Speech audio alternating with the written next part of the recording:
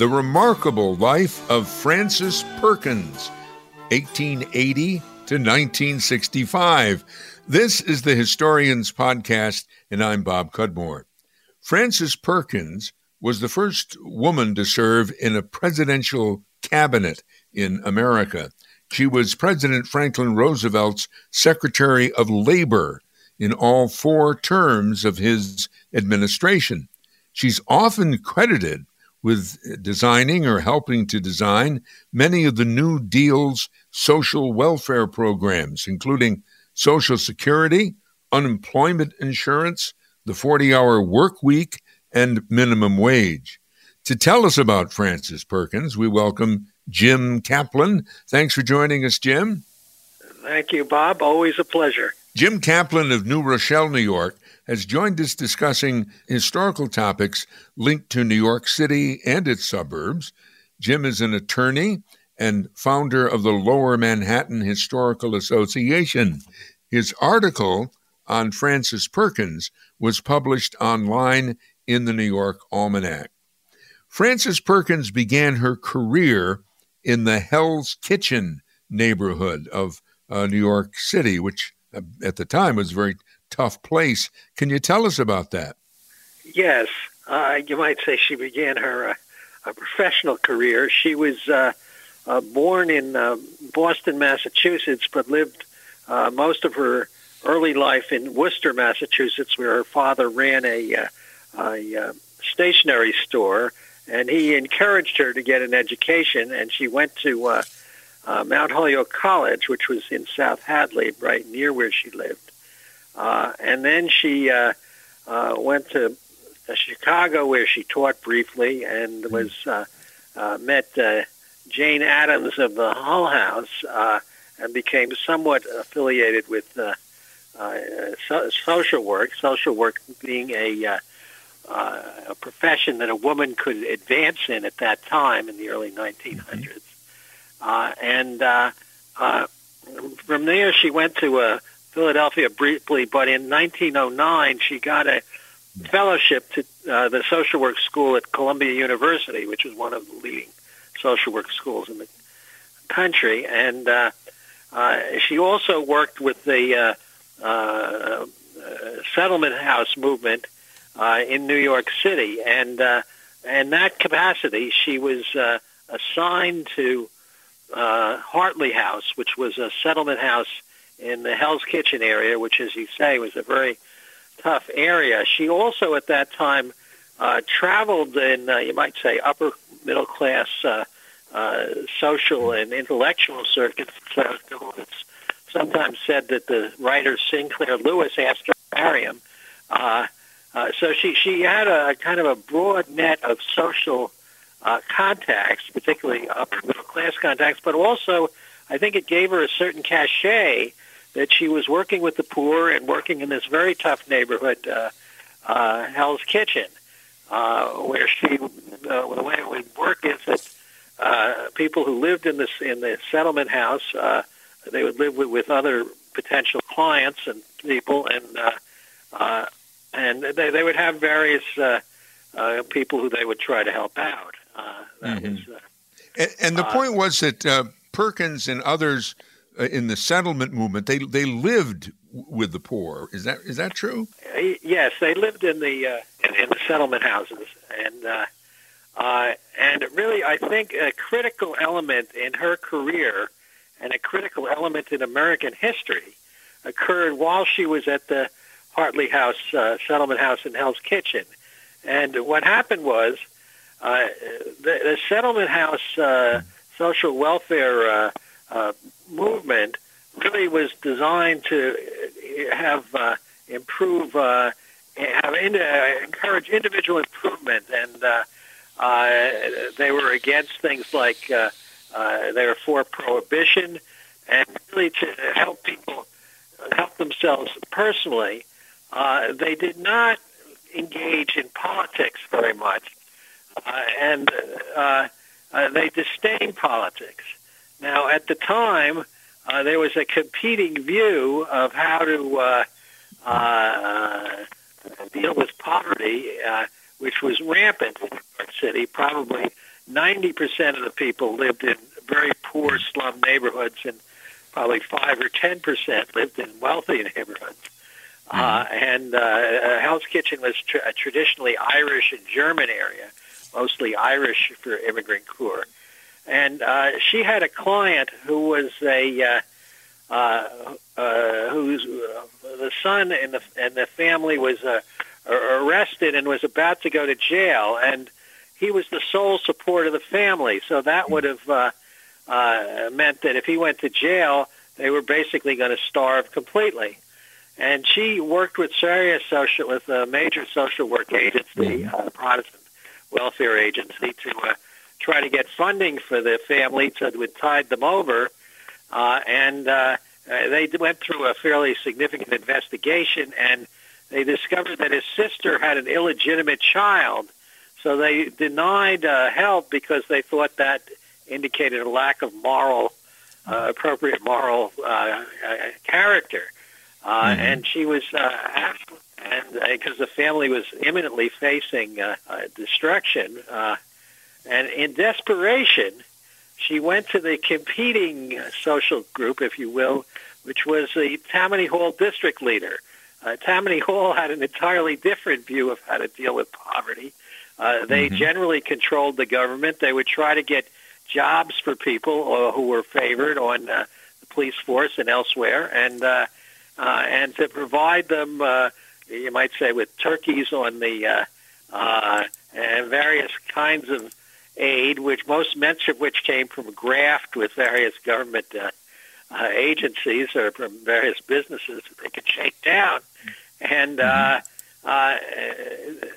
from the Protestant social welfare people's point of view, they were the personification of evil because they essentially deluded the poor in these areas to think they would help when they were really ripping them off through government benefits.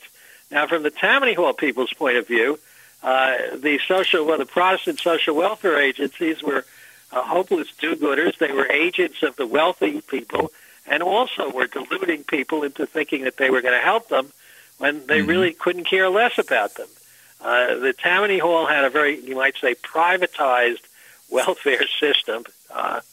So for her to go to see the Tammany Hall district leader, Thomas J. McManus, was really quite a step and quite desperation. And what happened was she went to see Mr. McManus, and he said, well, why don't you come back tomorrow afternoon, and where do you live? And so according to her, she tried to hide the fact that she was living in Hartley House. She wouldn't say, she just gave the address, although his great-grandnephew said he certainly would have known where she was from.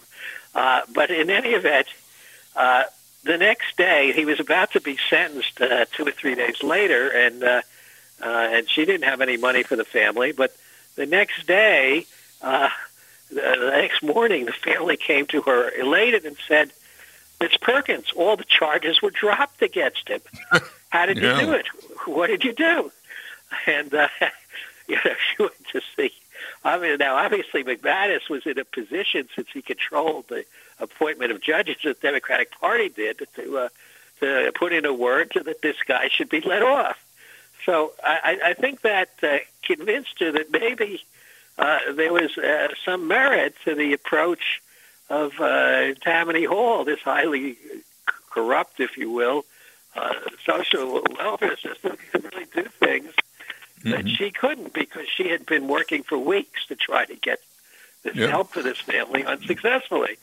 And that, I think, in many ways, that incident, she says in her Columbia Law History, was a turning point in her life, or in her, in that, she had a different, somewhat different point of view. And I would argue also that it was a turning point in McManus and the Democratic Party's life, for reasons that I'll get into. So I think it was that incident that I think was critical in the history of the United States. And I think you made reference to another terrible event that happened that impacted on Perkins and many other people, and that was the Triangle Shirtwaist Factory fire? Yes, around that time, she was visiting a friend who lived in Greenwich Village, presumably on near Washington Square, in one of the upper class families, and they heard a noise that something was going on at the Ash Building, which is part of NYU now on West 4th Street. And then they went over there, and there was that was at the time was the Triangle Shirtwaist Factory, which was a factory where immigrant poor women made shirtwaists. There was very little regulation of industrial conditions for workers in the United States. The country was really moving toward industrialization of the cities as people came off the farms and immigrants came to the country. But there was, and the conditions in factories were quite bad. There was very little regulation of industrial safety, and what happened was that a fire broke out in the on the 8th floor of this building, where there were about maybe 500 people sewing shirtwaists, and the fire escapes were closed, or there was no regulation of fire escapes. So people began to jump out. Many young women jumped out the window, and she saw this, and she saw what a terrible tragedy it was. There were something like 150 women were killed in this fire, which was one of the worst incidents in New York City. And she was right there. You said that not only did Frances Perkins come to appreciate to some extent what Tammany Hall was doing for people, but that Tammany Hall's leaders were also impressed with her? Well, what happened was she, there was an investigation which she actually would head up. She had a job, one of her jobs as a social worker. She was tied in with the Consumer Federation of America, a woman named Florence Kelley, who was one of the leading reformers, and she became a lobbyist. Eventually, working in Albany, Frances Perkins comes to be a supporter of Al Smith, who was elected governor in 1918. Can you tell us about Al Smith and his importance to the Frances Perkins story? Sure. Well, Al Smith was actually the Speaker of the House at the time in Albany. She was, at the time of the 54-hour bill, they were able to convince Smith that he should try to put it through, and she had to make certain compromises that the cannery workers would be excluded from the bill. But Smith was, but the bill passed, and then she became a fairly, she became kind of a rising star in reform politics because she'd gotten through this important bill. And also she had this unorthodox relationship with Tammany Hall, and particularly Al Smith. There was a committee to investigate the Triangle Shirtwaist Factory, and Smith, and she was appointed the executive director on the recommendation of Theodore Roosevelt. And Smith, she saw that Smith would be appointed the vice chairman. So she worked closely with Smith in investigating industrial conditions in New York State, and that became, and they formed a fairly close relationship.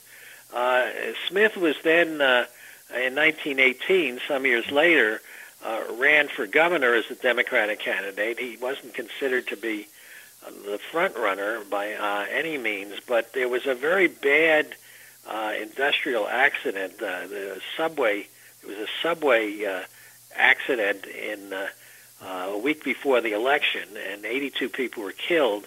And Smith narrowly got elected with a vote from downstate and attacking Republicans for trying to break this subway strike. So 2 or 3 weeks later, he called Perkins, who had supported him. Perkins had actually spoke for him. This was the first time that women could vote, and that was very unusual too. It was to the shock of many of her reform politics, she would support Al Smith over Charles Whitman, who was considered a good anti-Tammany Republican. And he asked her to be take a seat on the New York State Industrial Board, which paid about $8,000, which was a very high salary for someone at that time. It was considered one of the plum patronage jobs that the governor or Tammany Hall would have to give out. And the fact that he would give it to a young Protestant woman who had been affiliated with the Reformers really caused some dissension in the Tammany ranks. But Smith held his ground and said she's going to be the industrial board. And then Smith, in that capacity, over a period of several years, she in essence became Smith's key advisor on labor and social welfare matters. She aggressively pushed industrial safety and the safety for workers. She experimented with workmen's comp. She began try to implement a form of unemployment insurance. So pretty soon the Smith administration, which, obviously Tammany Hall had a very bad reputation, was known for being a fairly progressive, or one of the most progressive state governments in the country, and really became a leader in the country. And as a result, Smith became the Democratic candidate for president in 1928.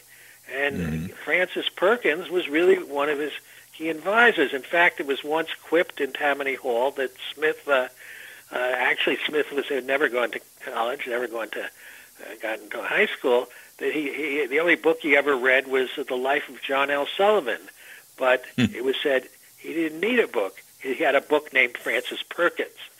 So Perkins was really a critically important element to Governor Smith, and a critically important element to the rise of New York State government and its very progressive reputation in the 1920s. Now Smith she went around with him in 1928, and when he ran for president, he had several things going against him. Firstly, he was Catholic. Secondly, he was from New York. Thirdly, he was from Tammany Hall. And fourthly, he opposed Prohibition. On the other hand, what he had running for him was this very progressive record in New York State as governor, and which Perkins really had been a key element in. So I would say that she was really critical to Al Smith, and really was, in a sense, some might even say the brains of Tammany Hall in the 1920s.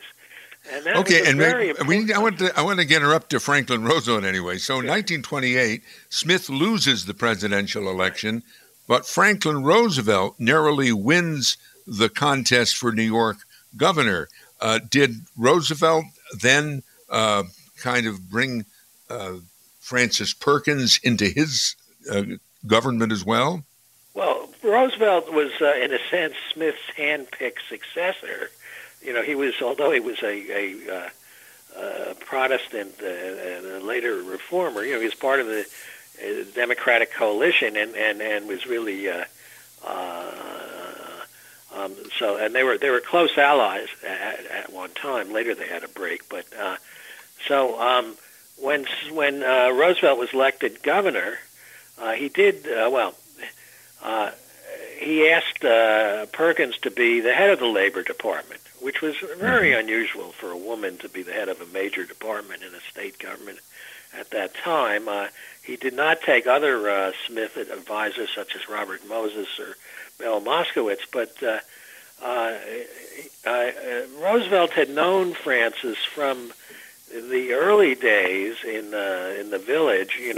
They were both you might say Protestant upper class people. She was an Ivy League person, but she at the time thought he was kind of a not a very arrogant young man. But after he had polio, she thought he changed dramatically, and she went.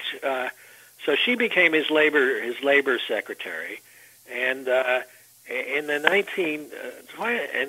between as the Depression began to hit in 1929, she began to be kind of his, you might say, the Democratic Party's attack dog, because she would point out the great extent of unemployment, and the federal government at the time under Hoover would keep saying, well, prosperity's just around the corner. It's not that bad. But she had the statistics to know that it was bad, and she would publicize that. And she became the most articulate critic, a leading critic nationally of the Hoover administration and their failure to deal with the problems of depression and the problems of workers. So she was, again, her reputation grew in a sense, and she was Franklin Roosevelt's right-hand woman, if you will. So when he was elected, he named her to his cabinet as labor secretary, first woman cabinet member, and she stays in that cabinet until after Roosevelt's death. Yeah, she was really probably his key advisor, although many people later would say Harry Hopkins or Ickes, but that was really, many people today would say that was because they were men, and she kind of kept a lower profile as a woman, but in fact she designed many of the, if not most of the New Deal programs, the WPA, the CCC. She was Fair Labor Standards Act. She had much greater protection for workers. The NLRB, which permitted unions to go. But probably her major accomplishment was Social Security. Social Security was, at the time, there was pressure on Roosevelt to provide a subsidy to older workers, or to provide payment, but she designed this whole system based on payroll taxes, and based on which had been used in some of the European countries. And that today is considered to be the greatest and most important anti-poverty program of the federal government in American history. I think if you think about it, I guess you and I probably do collect social checks every month or so. And it really meant that older people could live to some extent independently of their children. And that's psychologically was important, and it really greatly reduced poverty among older people, though they weren't put out to pasture once they could no longer work. I was surprised to read that she was investigated by the House Un-American Activities Committee, but this was fairly early on. I mean, I think of that more as a creature of the late 40s and 50s, but apparently there was some man who was... In the late 30s, obviously, as Roosevelt's key advisor on these broad social welfare programs of the New Deal, that engendered considerable opposition by Republicans and conservative Republicans who would call it socialism. And she was also, part of her role at the time as the Secretary of Labor was to oversee immigration. And there was a labor leader named Harry Bridges from the West Coast, who was an avowed communist, who was let into the country. And she was investigated for supposedly letting communists into the country. I know it was a little early, but that was the basis of an impeachment proceeding. I would say at that time, and it did hurt her ability. It did, this whole problem with her being attempt to impeach her, but it was very much political, obviously, and she was able to defeat it. I would say after the Second World War broke, Roosevelt's priorities, in a sense, changed from social welfare to the war, so her role became somewhat less important. But she was involved, one of the few cabinet officers to be with for years, and I think was really probably his most important What did she do after Roosevelt passed away, after she was no longer in the government? She was the Civil Service Commissioner. She was appointed by Harry Truman. Now, she was still highly respected, but she wasn't part of Truman's inner circle the way she'd been with Roosevelt. And she later became somewhat more religious, was active with religious, and also went to taught at Cornell for many years in the Cornell School of Labor Relations. And she died in 1985. So, and to bring it up to today, I know, Jim Kaplan, you're interested in what they do in New York City in terms of honoring people. There's been an effort to name a street for Frances Perkins in New York City? Well, yes. About 5 years ago, I actually wrote an article for the history blog urging that she be on the $20 bill when there was a book about women on a $20 bill, and that had other supporters, including Nancy Mosley. That unfortunately went nowhere. As you know, Harriet Tubman was named, and it's still never come up.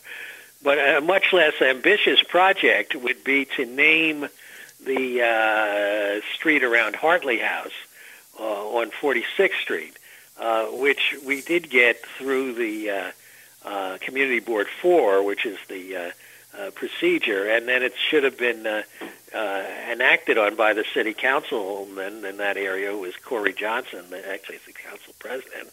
And that was promoted. Ironically, the McManus Democratic Club, which was Thomas J. McManus's club, survived until almost a year ago. And there was one of Thomas J. McManus's great granduncle, Jimmy McManus, who was the district leader there for 54 years, was really very interested in this. And we petitioned to the Community Board 4 to have the street by Hartley House. Now, very few people, if any, knew who Frances Perkins was, and certainly didn't know of her affiliation with Hell's Kitchen. So I believe this would be quite important. I might mention the Department of Labor building in Washington's named for Perkins. Jim Kaplan has joined us discussing the life of New Deal Secretary of Labor Frances Perkins. Jim Kaplan is an attorney and founder of the Lower Manhattan Historical Association. His article on Frances Perkins was published online in New York Almanac. The Historians podcast depends on your contributions. You can link to our GoFundMe page from our website, bobcudmore.com, or send a check made out to Bob Cudmore to 125 Horseman Drive, Scotia, New York, 12302. And thanks for listening.